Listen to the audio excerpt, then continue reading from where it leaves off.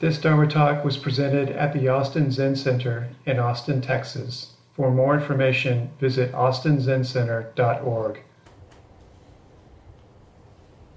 Good morning. Good morning. Good morning to everyone online. It's nice to see so many folks. So, disappointment. This is not part of my written talk, but I have to say that on the way over here, I was thinking, I hope they're not disappointed in this talk. And am I disappointed in this talk? And also, it suddenly occurred to me in the middle of the night, I should have structured this talk this way. So, here goes. I think disappointment is really close to dukkha. Can anybody give us a quick definition of dukkha? Suffering. Suffering is the usual translation. Wobbly wheel, untuned wheel. Ooh, good one. Wobbly or untuned wheel. Unalignment. Right? Not being in alignment, unalignment. Anxiety. Yeah, and something like anxiety. Unsatisfactoriness. Yeah. So this is the condition that human beings frequently find themselves in, right? Where, everything might be actually fine, but there's just something missing, right? We want something else. Or we get what we want, and then we worry about losing it or keeping it. We worry about getting something we don't want, right? This is this kind of condition, and it's the first noble truth the Buddha taught, right? This is our lot. So when we hear suffering, sometimes people think, well, I'm not really suffering. I have enough to eat, I have a roof over my head, my health is good. And they say, those people are suffering, but it's a condition that we all share, and it has different manifestations. And since we all experience it, and I certainly have had my share of disappointments, I wanted to talk about it and see how you relate to it and maybe make some suggestions. And, this talk is happening, like all of a sudden it seems that summer is here, right? It's upon us. And, it's hot now after a period of moderate temperatures. It seemed like, this isn't so bad. Summer in Texas is not so bad. Forgetting, right? And it's not bad, it's just summer in Texas. But we're coming up now on, the solstice. And the longest day of the year and the shortest night.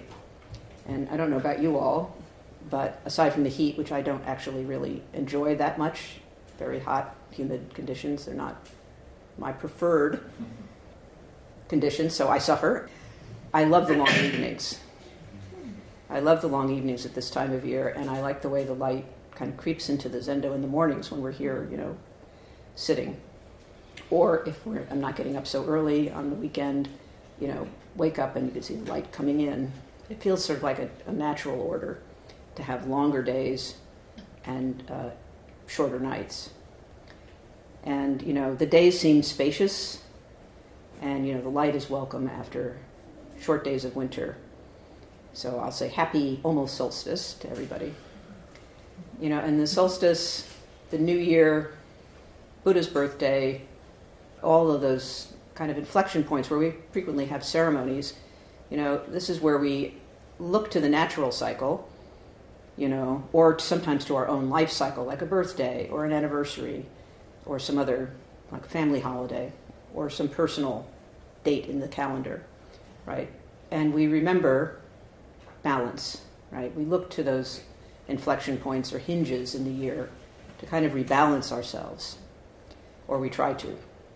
And this is especially true, of course, at New Year's, right? We try to stir up some hope, especially in the new year, and we offer these traditional greetings like Happy Solstice, Happy New Year. We congratulate each other on good fortune, and so on, right? And these things can evoke really strong feelings in us, And even though we might be in a place in our lives at any of these moments where, like even a new year, we have this hope, which is constantly disappointed, right? That something's going to be different. This is the year I'm going to lose those 30 pounds, or I'm going to get in shape, I'm going to learn Japanese, Right? I'm going to have my taxes in order and not panic in April, whatever it is, right? We make these resolutions. And, we end up with regrets and we have disappointments. But, really we want to be happy. And we come to practice, many of us, looking for transformation. Is that true for you all? Yes. Yeah, that sound familiar? Lots of hands went right up, yes. Right. So we want to be happy, or we want to change. And we want to be hopeful. We don't want to give up. And so, these kinds of moments that we have where we can remind ourselves that, oh yeah, change should be possible, right? So we keep trying, and this is our common state. We want to make new beginnings. We want to clear the slate. We want to start over. So I want to read a little talk given by Dogen. For those of you who are new, Dogen is our Japanese founder of Soto Zen, the Zen we practice. He lived in the 13th century, so a long time ago now, but we quote him often. So in 1241, Dogen gave a short talk on New Year's Day that's preserved in his collected writings, the Eihei Koroku, if you're interested. And so this is 780 years ago. People have been hopeful for a long time. And you can substitute solstice for the new year if you want to. So he says, today is the beginning of a new year, and it's also a day with 3 mornings. I just said to my Jiko, it was a day of 3 Jikos, actually. I had 3 different people help me. So today is the day of 3 Jikos. It's the beginning of the year, it's the beginning of the month, and it's the beginning of the day. And then he told a story, which comes out of the traditional stories that we have about our, especially Chinese ancestors. After Buddhism traveled from India, it went to China, and then kept going east to Japan and Southeast Asia, and finally it jumped the Pacific to us. So this is an old story, even older than Dogen. A monk asked a teacher, is there Buddha Dharma at the beginning of the new year or not? And the teacher said, there is. Right? This would seem like, yeah, of course. There's always Buddha Dharma, right? The monk asked, what is the Buddha Dharma? What is the teaching? What is the truth? At the beginning of the new year. And the teacher said, New Year's Day begins with a blessing, and the 10,000 things are completely new. That was very uplifting. And the monk said, thank you, teacher, for your answer. But the teacher replied, this old monk today lost the advantage. We'll come back to that. Here's another version of this, a different dialogue. A different monk asked a different teacher, is there Buddha Dharma at the beginning of the year or not? This teacher said, nope. Does sound familiar? Zen does this, right? Back and forth. The monk said, well, wait, every year is a good year. Every day is a good day. This is also a teaching. Why isn't there Buddha Dharma at the beginning of the year? And this teacher said, old man Zhang drinks and old man Li gets drunk. Right? And this monk says, great elder, you are like a dragon's head with a snake's tail. And the teacher said, this monk today lost the advantage. Same answer. So Dogen resolved this. Dogen told both versions of this story, and then he said, both teachers, they both said, this old monk today lost the advantage. Right? And he says, although the teachers speak of one loss, they do not yet see one gain or one advantage. And then he asked, suppose somebody were to ask me, Dogen, if there is Buddha Dharma at the beginning of the new year or not. I would say to them, there is. So Dogen's answer is, there is. Then he fantasizes. Suppose the monk responded, well, what is the Buddha Dharma at the beginning of the new year? This mountain monk would say to him, may each and every body, whether staying still or standing up, have 10,000 blessings. And then suppose the monk said, in that case, in accordance with this saying, 10,000 blessings, in accordance with this, I will practice. And this mountain monk, Dogen, would say to him, I, Dogen, today have advantage after advantage. Now please practice. So Dogen cuts through the apparently opposite answers, there is, there isn't, by proposing that this hypothetical monk asks about it in the same way, and his answer is, there is a sea of blessings for all, whatever the circumstances. And so the monk commits to practice, which prompts Dogen to say that he, as the abbot, as the founder of the lineage, has won it all. Right? That's what Dogen wants. He wants everyone, standing or sitting, hearing the Dharma to practice. Now, 3 generations later, a successor of Dogen, who's not directly in our lineage, whose name is Daichi Soke, he wrote a poem that seems to respond to this particular discourse. It's called New Year's Day, or New Year's Morning. It's very short. He says, if someone asks me, this successor, what is the Buddha Dharma of New Year's, or the solstice, or today? I would open my mouth and say, there are no words to tell you. When the new year comes, or when the solstice comes, the true face of reality is revealed everywhere around us.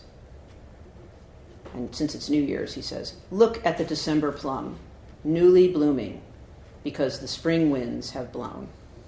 So in accord with causes and conditions. So, great assembly. What about when the summer comes and the sky, in some places, is orange and smoky from wildfire?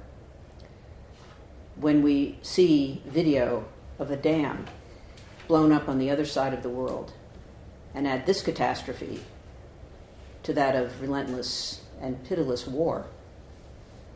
What about our own inability to shift our lives from fixed views and unwholesome habits and activities? What do we call this? We seem to be in an endless time of profound conflict and loss and instability. We have war, we have climate catastrophe, we have the suffering of refugees, we have appalling gun violence, we have legislated violence, profound fear, and outrageous abuses. What is the Buddha Dharma of the summer of 2023? Our teachers tell us there is a timeless spring, always blooming, always the old plum of Buddha Dharma blooming, always spring arriving with every day. So our ancestral teachers teach. But I want to know, especially when I look at the news, why is this freshness, this newness of every day so difficult for us to remain in touch with? Why is it so difficult for everyone to see? War, disaster, famine, violence. Right? Our ancestors practiced with all these things too. Dogen was on the run from his enemies. He went up into the mountains and founded a monastery where the snows are 7 feet deep in the winter. Right? None of our ancestors were practicing in some bliss realm, just like us. So that feeling, which I started with, when we don't get what we want or hope for or expect, and also when we get what we don't want, disappointment, or worse, despair. Even seeing the plum tree blossoming, we can be lost in this despair and unskilled ways of coping. Why is transformation so difficult when we say we want it? How do we meet it, and how do we practice with it? How do we keep practicing? So this is where Trungpa Rinpoche comes in.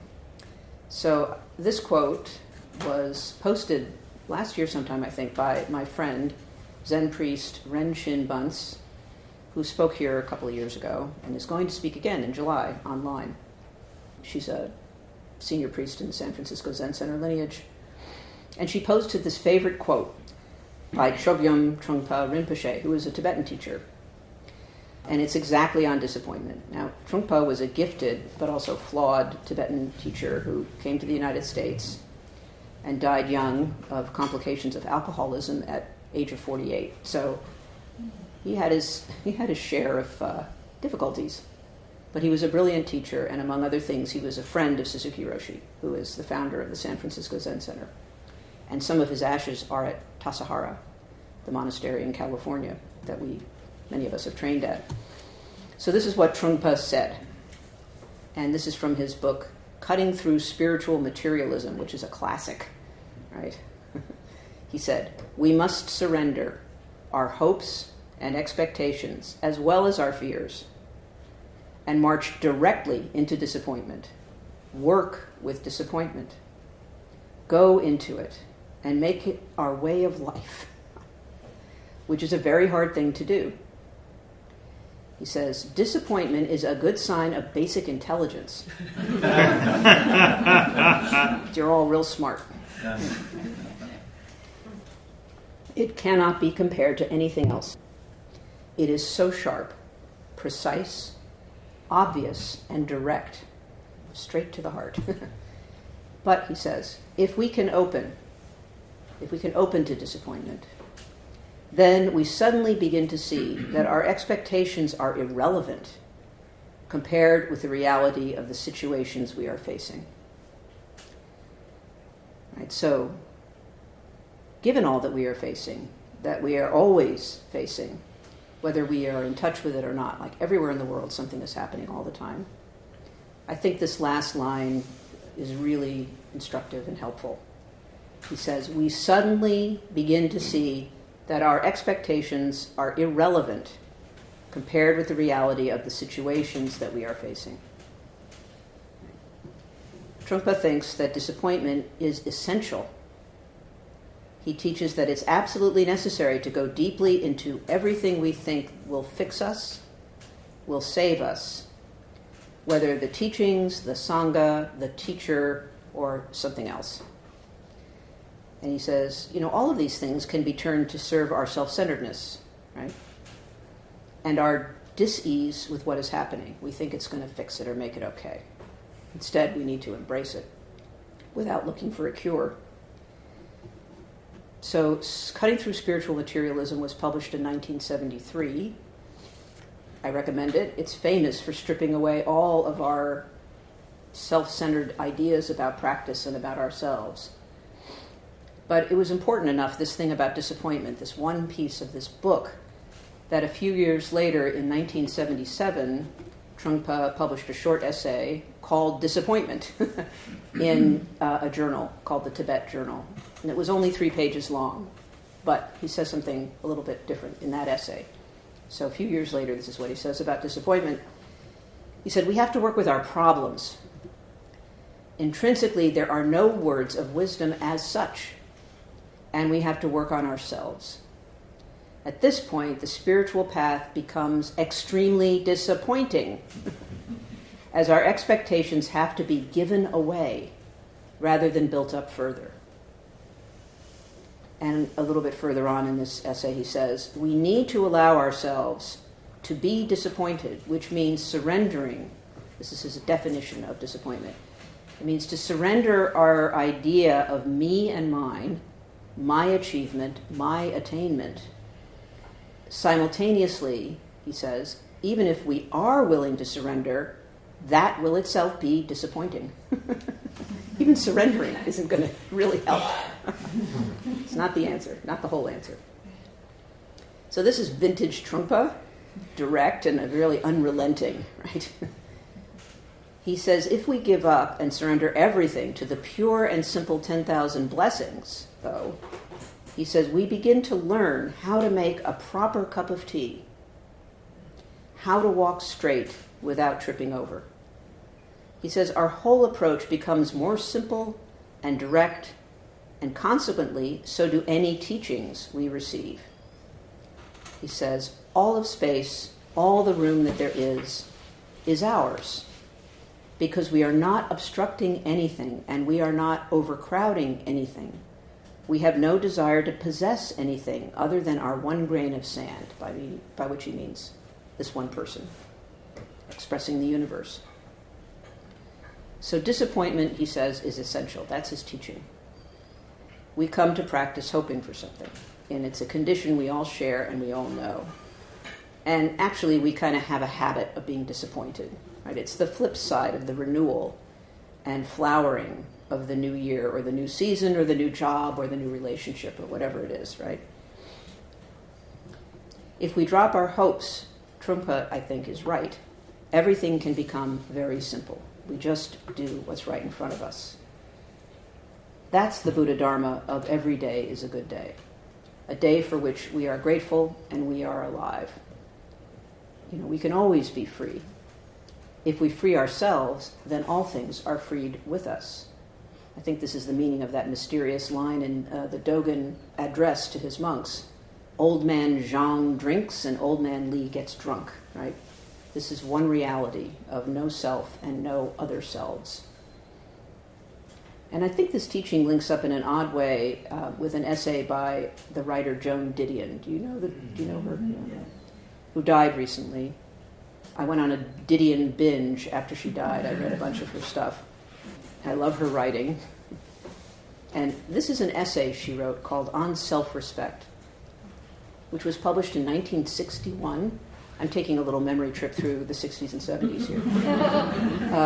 Published in 1961, and in all places it was published in Vogue magazine in 1961. She had to be a female writer. Female writer, right. She placed her pieces where she could until she got some mojo. So this is what she says in that essay. The willingness to accept responsibility for one's own life is the source from which self-respect springs, which sounds like a big Zen teaching. What Didion is talking about is our sense of the intrinsic worth of our lives, of just this one being's expression and practice. That's how I'm kind of running it through the Zen interpreter. This respect for ourselves is a way of practicing positively with disappointment, and this is what Didion says. To have that sense of one's intrinsic worth, which constitutes self-respect, right? It's the source of the confidence with which we should live. And she says, if we don't, we become alienated from ourselves, and then we can't do anything. And her point was that we may worry so much about what others want from us or want us to be that we are estranged from our inherent freedom to be who we actually are. Right? Those others include parents and spouses and children and bosses and teachers. And she concludes, this is a Didion quote, to assign unanswered letters their proper weight. Right?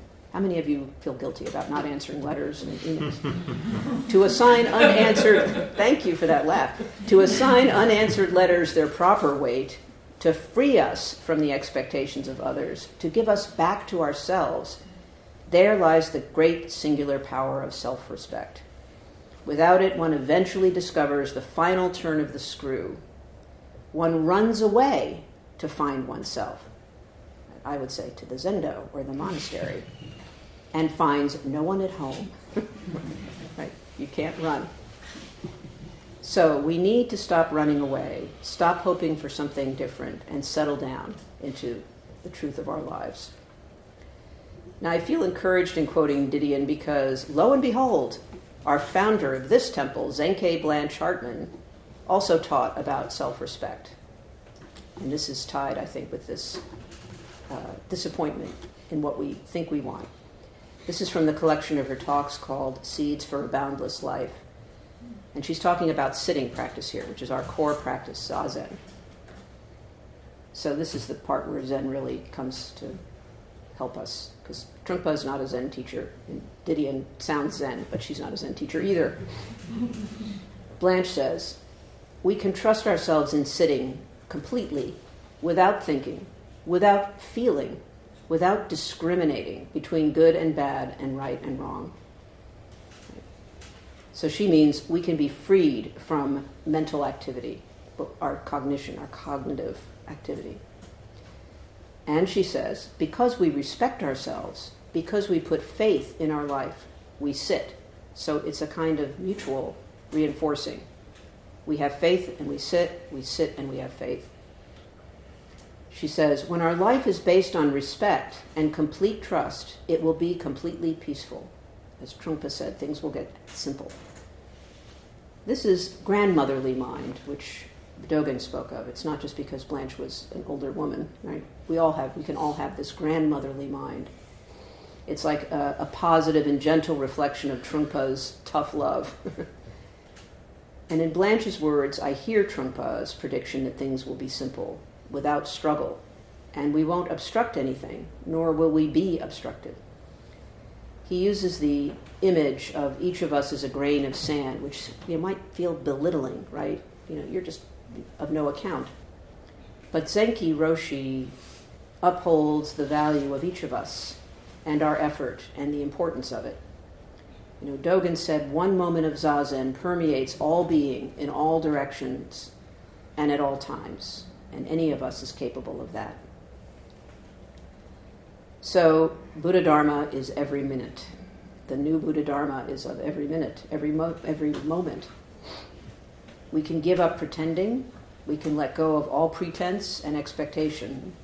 We can let go of bargaining and so on, and value our lives as they are, moment after moment, and have faith that our effort matters.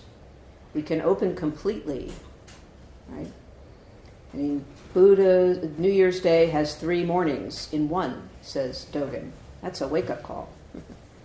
Is there Buddha Dharma in the new year or today, when we are not protecting our small selves, expecting the teachings or the ceremony or anything at all to fix or save us? Then there isn't something called Buddha Dharma, and also there is. We already have it. There is the practice of opening, of meeting, new every moment. We don't have to try to get or accomplish anything. As Blanche says, we practice to express and realize and settle on the suchness, the reality of this one, each of you, so that it can manifest in whatever activity we undertake, so that our oneness with all being becomes evident. I want to close with a comment by a Zen teacher not in our lineage named Soko Morinaga. He died in 1995, and he wrote this book, which is called Novice to Master, an ongoing lesson in the extent of my own stupidity. Zen teachers are sometimes very direct. This is what he says. And so again, another Zen expression of all of these insights. He says, all people, regardless of how their lives are structured, hold themselves dear, right? You might think about that. Maybe you say, I don't really like myself very much. But actually, if you go a little further, you do hold yourself dear. He says, everyone wants to be happy. He says, but enlightenment is the starting point of happiness. We can use the words true self-confidence in place of enlightenment. So he proposes to substitute true self-confidence for some idea of something you need to get or experience, something special. He says true self-confidence means confidence in the true self. And confidence in the true self is a necessary requisite to happiness.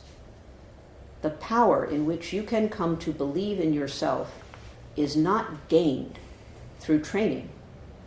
It is the great power that transcends the self, that gives life to the self. He means, this individual self.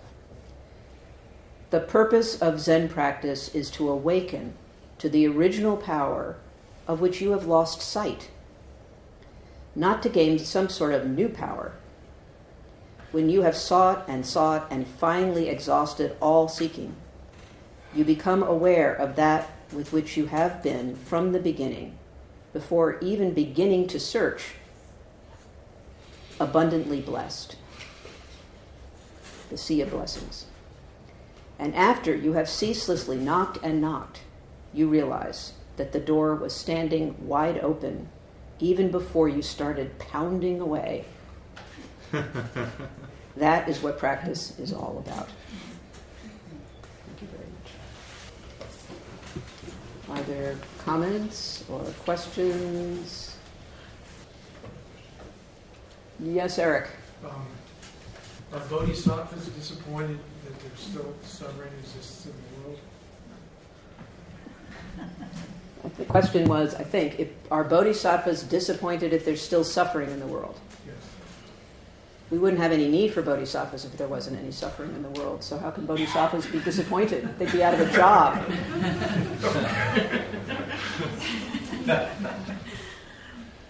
Bodhisattvas are enlightening beings in our understanding that are actually us. They stay in this suffering world to help others, right? So if there were no suffering, maybe no bodhisattvas, so we wouldn't need to worry about it. So they would exist then, maybe bodhisattvas would exist. But I think it's an endless job, right? Beings are numberless. I vow to save them. I think there's no chance of running out of suffering anytime soon. Hasn't happened yet. That's a job security for bodhisattvas. Yeah, there you go. They have tenure. Yes, could you tell me your name? Jesse. Jesse, hi Jesse. I didn't recognize you. I have a question on like mantras. Mantras. Yeah. So I know in the Heart Sutra at the end of it, it's like Gate, Gate, Parasam Gate, Bodhisattva, and they say like the most excellent sutra, the best sutra, or best mantra, make it like this really big mantra, like the best thing you could ever chant in your life. But then there's like another, I only got to read part, but I don't remember it, but there's another Buddhist sutra, and it gave a different mantra, and it said, the king of all mantras, the king of king mantras. They're like, and it was very confusing. And then I know like the Tibetans do like the Om Mani Padme Hum. Yeah. So I just I feel like I've read like these different things, and I'll say, this is the best Buddhist mantra, that's the best Buddhist mantra, and why, and which one, like, I don't know. I do know, what one's better, and why are they all saying that this is the best one? That would seem conflicting. So over 2,500 years, various schools of Buddhism have arisen, and they make various claims, like we're better than everybody else. Right? This is the true way. Does it sound familiar, right? When sects develop in any system, whether it's a political party or a religion, right, or a philosophy, everybody is always saying, well, that was pretty good, but now, we have better insight, so we have different teachings, or, like, there's sudden enlightenment, there's gradual enlightenment, there's lifetimes of practice, there's enlightenment right now, And sometimes it's like, come on over to our side.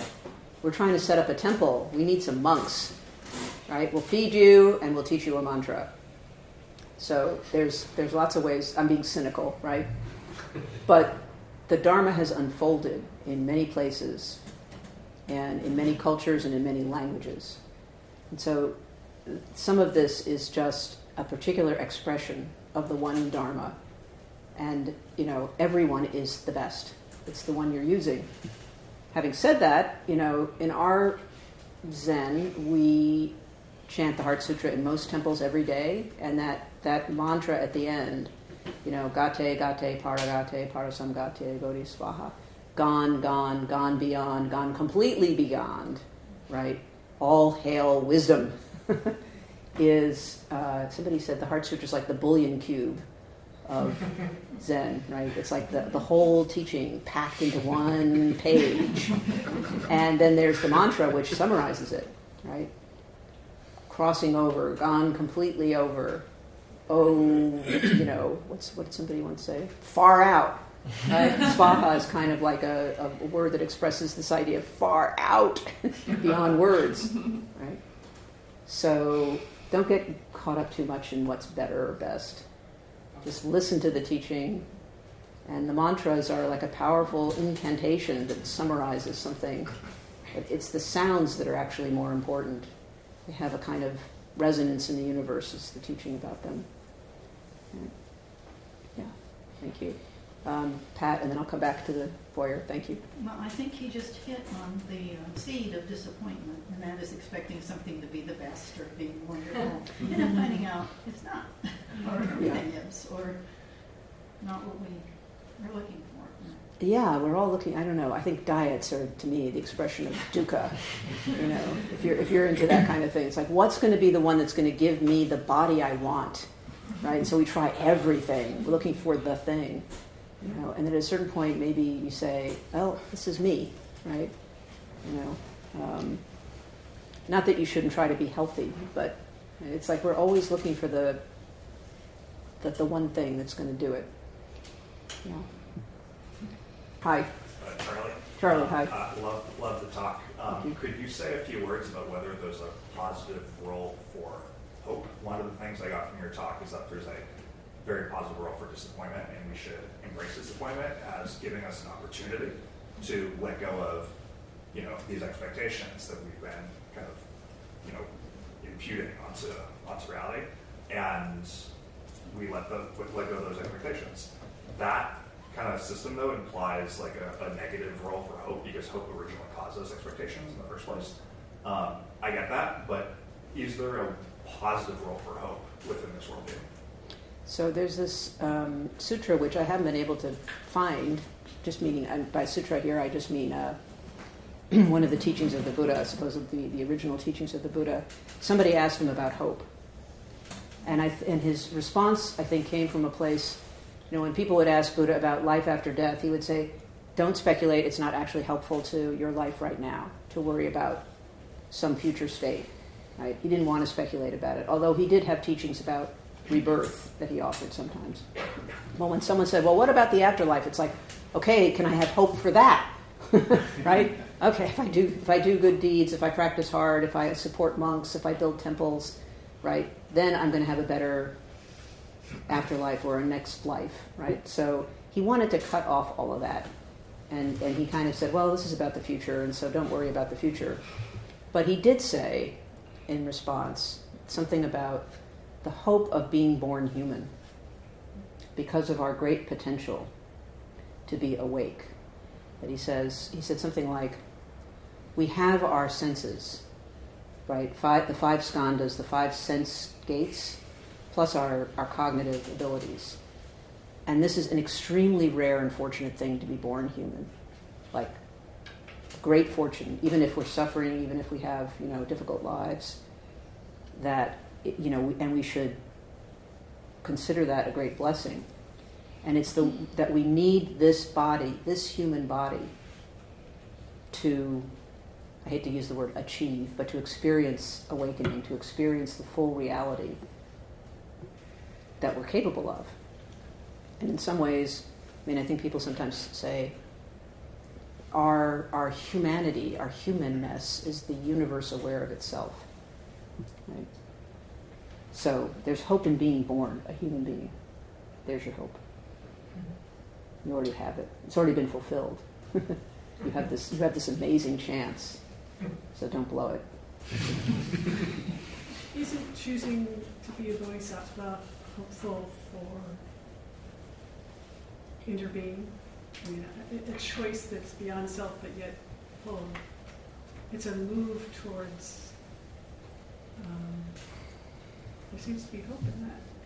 I think maybe it's beyond it's hope. Benevolence, and it's beyond self. It's beyond ego. That's really where it is. I think it's like it's a kind of it comes from the Mahayana view of practicing for the benefit of others and not just saving ourselves, right? Because when I first heard the teachings when I was in college, basically, I thought, give me the solitary monk sitting under a tree.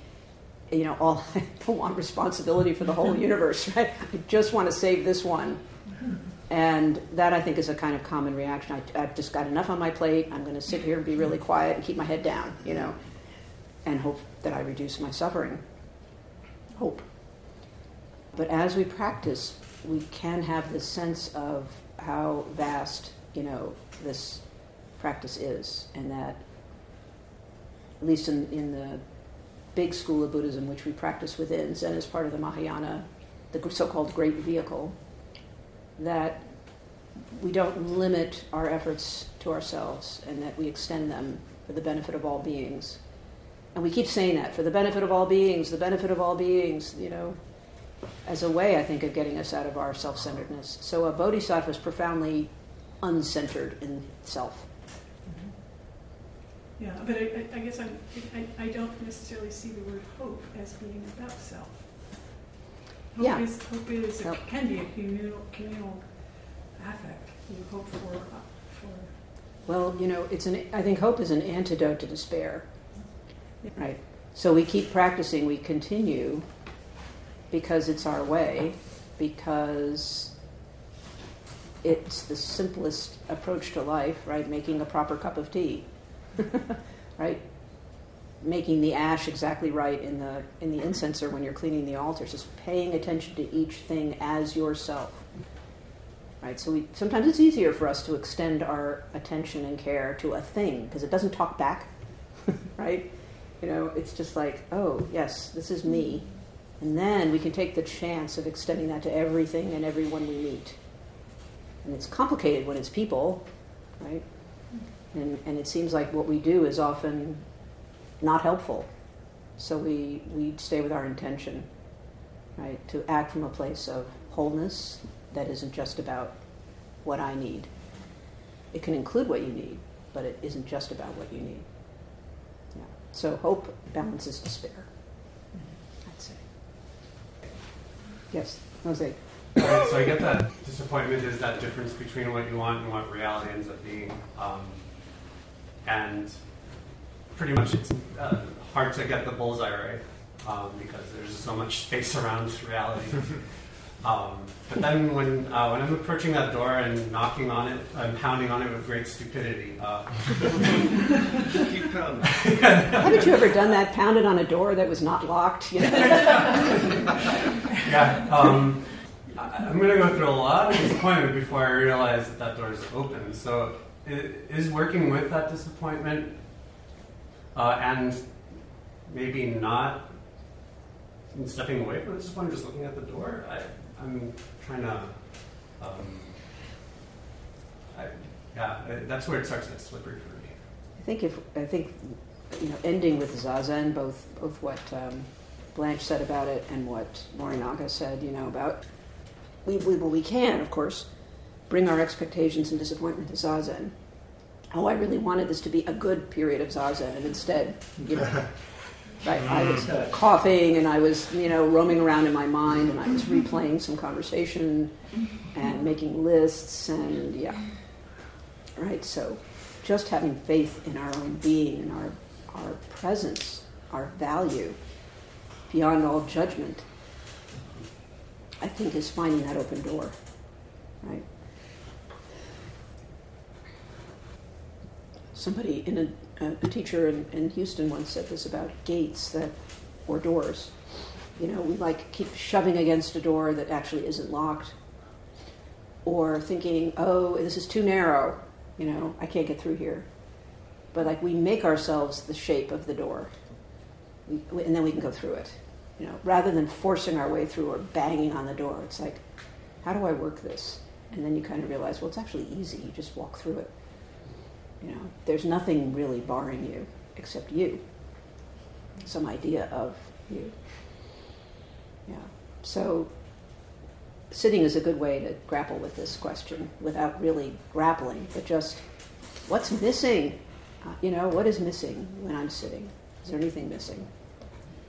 And then extend that into the rest of your life.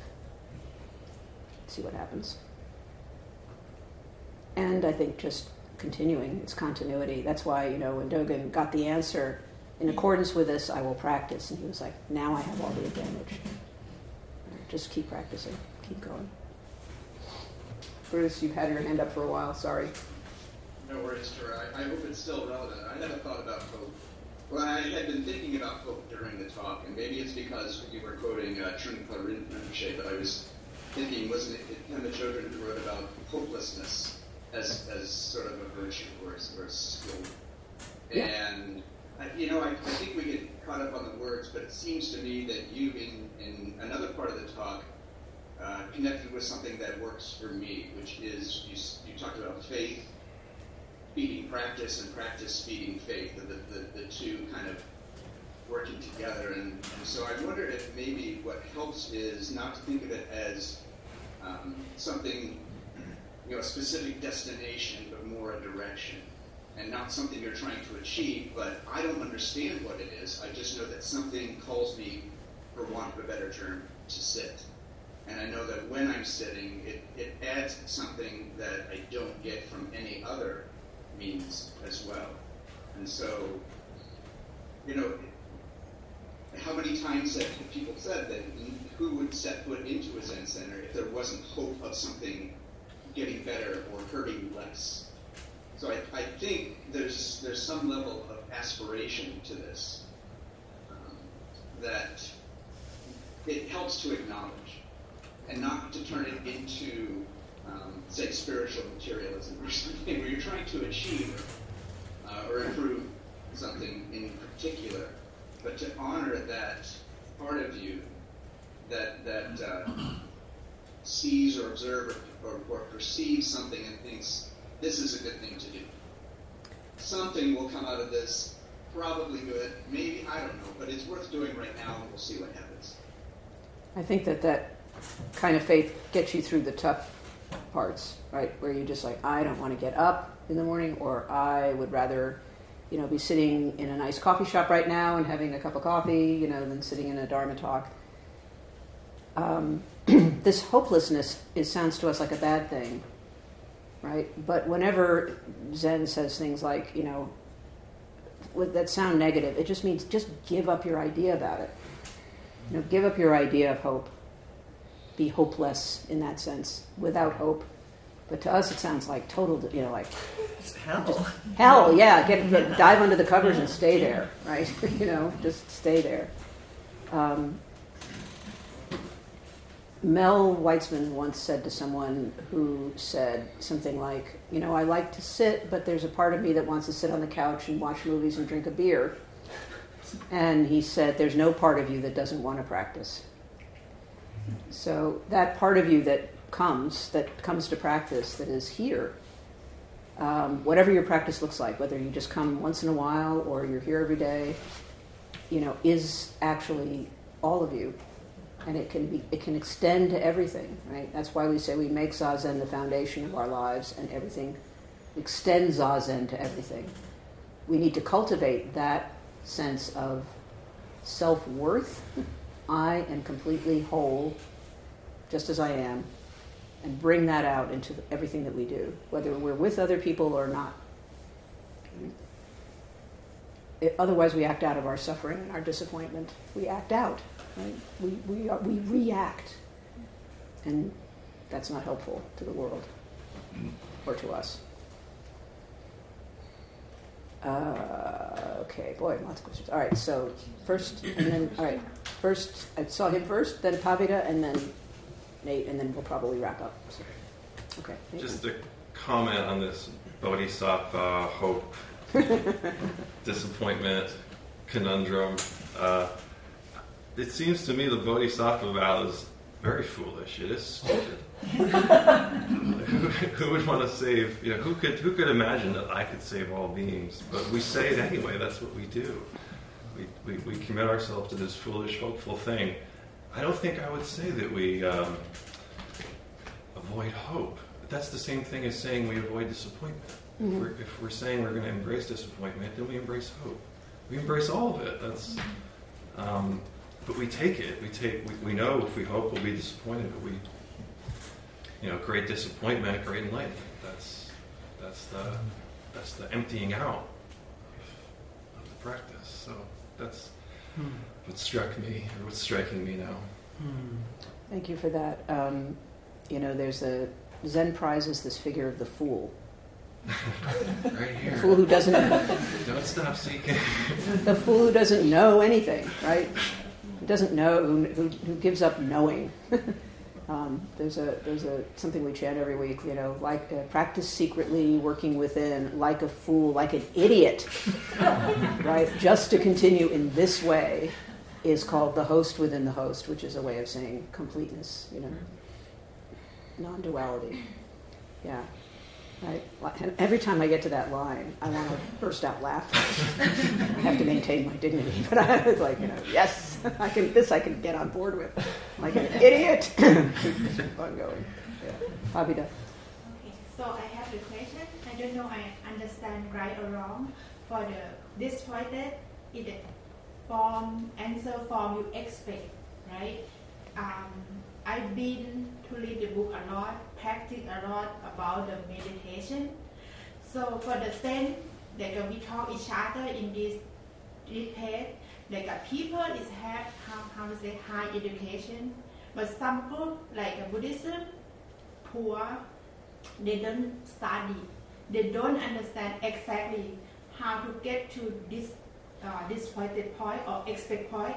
They live it day by day. So when I come here in Austin, my life is lose everything, but I don't expect to disappointed. I work and live my life to be the mother, just normal for the middle class in America. But for the power, use the people to believe, to get in through money and do wrong for human life. So when I practice from the meditate to be silent, it's limit the belief, just accept the truth, and no matter hope, disappointed or expect, just accept the truth and keep life to practice. Do you think I understand right or wrong? There's an ancestor in our lineage in China. The 6th ancestor was illiterate, couldn't read or write, totally uneducated. Also, someone who came from a part of China where there was prejudice. When he went to practice, he walked a long way to find a teacher, and when he said where he was from, everyone said, "Oh, barbarian," right? He became a great teacher. So it doesn't matter your education. Many times in our teaching we say between smart and not smart, no difference. Doesn't matter. Human beings. That's what matters. And settling down into your life as it is, living every day, making your living, being a parent, being a person in the world is all that matters. You do it with a heart of zazen, heart of openness to the world. That's practice.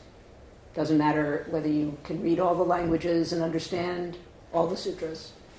That's the most important thing. Thank you. Okay, one last one, Nathan. Oh, I was just going to, I think it's Bruce online. He kind of covered what I was going to say was because when people started to talk about hope, I immediately thought of the Trungpa stuff about hopelessness as a virtue. And I think, like, I don't, it's like and you said it sounds negative, but that's just, to me, it's like we live in a culture that encourages us to hope and have these outsized expectations. And there's a writer, an academic named Lauren Berlant, who wrote a book called Cruel Optimism. Cruel optimism? Cruel optimism. And like the concept is basically that the thing that you said that you desire or you hope for is an impediment to your flourishing. So the thing that you get hung up on that you want is the thing that's standing in the way of you actually, attaining something that is like resembles satisfaction or contentment or something like that. And I just feel like it's not necessarily to live is to hope. Somebody else said that, like to just show up is to hope. That it's not all for naught or whatever. But it's like because we live in a culture that encourages us to have unrealistic and foolhardy expectations. Hope just gets you into trouble more than anything else. Hope just causes problems. And I think that I was just wondering if you could, especially when it comes to, in regards to like something like cruel optimism, is that something that you could elaborate on in the context of the Dharma? Because I think it is very like culturally and socially specific to contemporary America. Is because that's where we are right now. Well, we do live in this kind of world of bigger is better, more is better, more money, better car, better house, better spouse, better job. Right? That was not a dig at anybody in this room. But, right? We do have these now it's going to be okay. I'm going to get the right fit, and it's never enough, right? So that's a kind of cruel optimism. Like it's always supposed to be bigger and better. And I think I had a thought that was actually really right to your point. Yeah, missing what's right in front of us, happiness that's right in front of us, right? Because we think it's like this is like a relationship thing often, right? Oh no, that's not the kind of person, right? That I want. I need this kind of person. They have to look like this, or they have to have these kinds of values, or education, or whatever it is, and we miss the person that's standing right in front of us. Everything is like that, right? That, we are trapped by our ideas. And so I think this is really true with practice because we have such high hopes and we are so vulnerable when we come, are these people going to be like me? Are they going to accept me? Is this teaching really what I'm looking for? Is it worth putting myself at risk, to join this new community? Maybe my partners in life or, my family, my friends are like, what are you doing?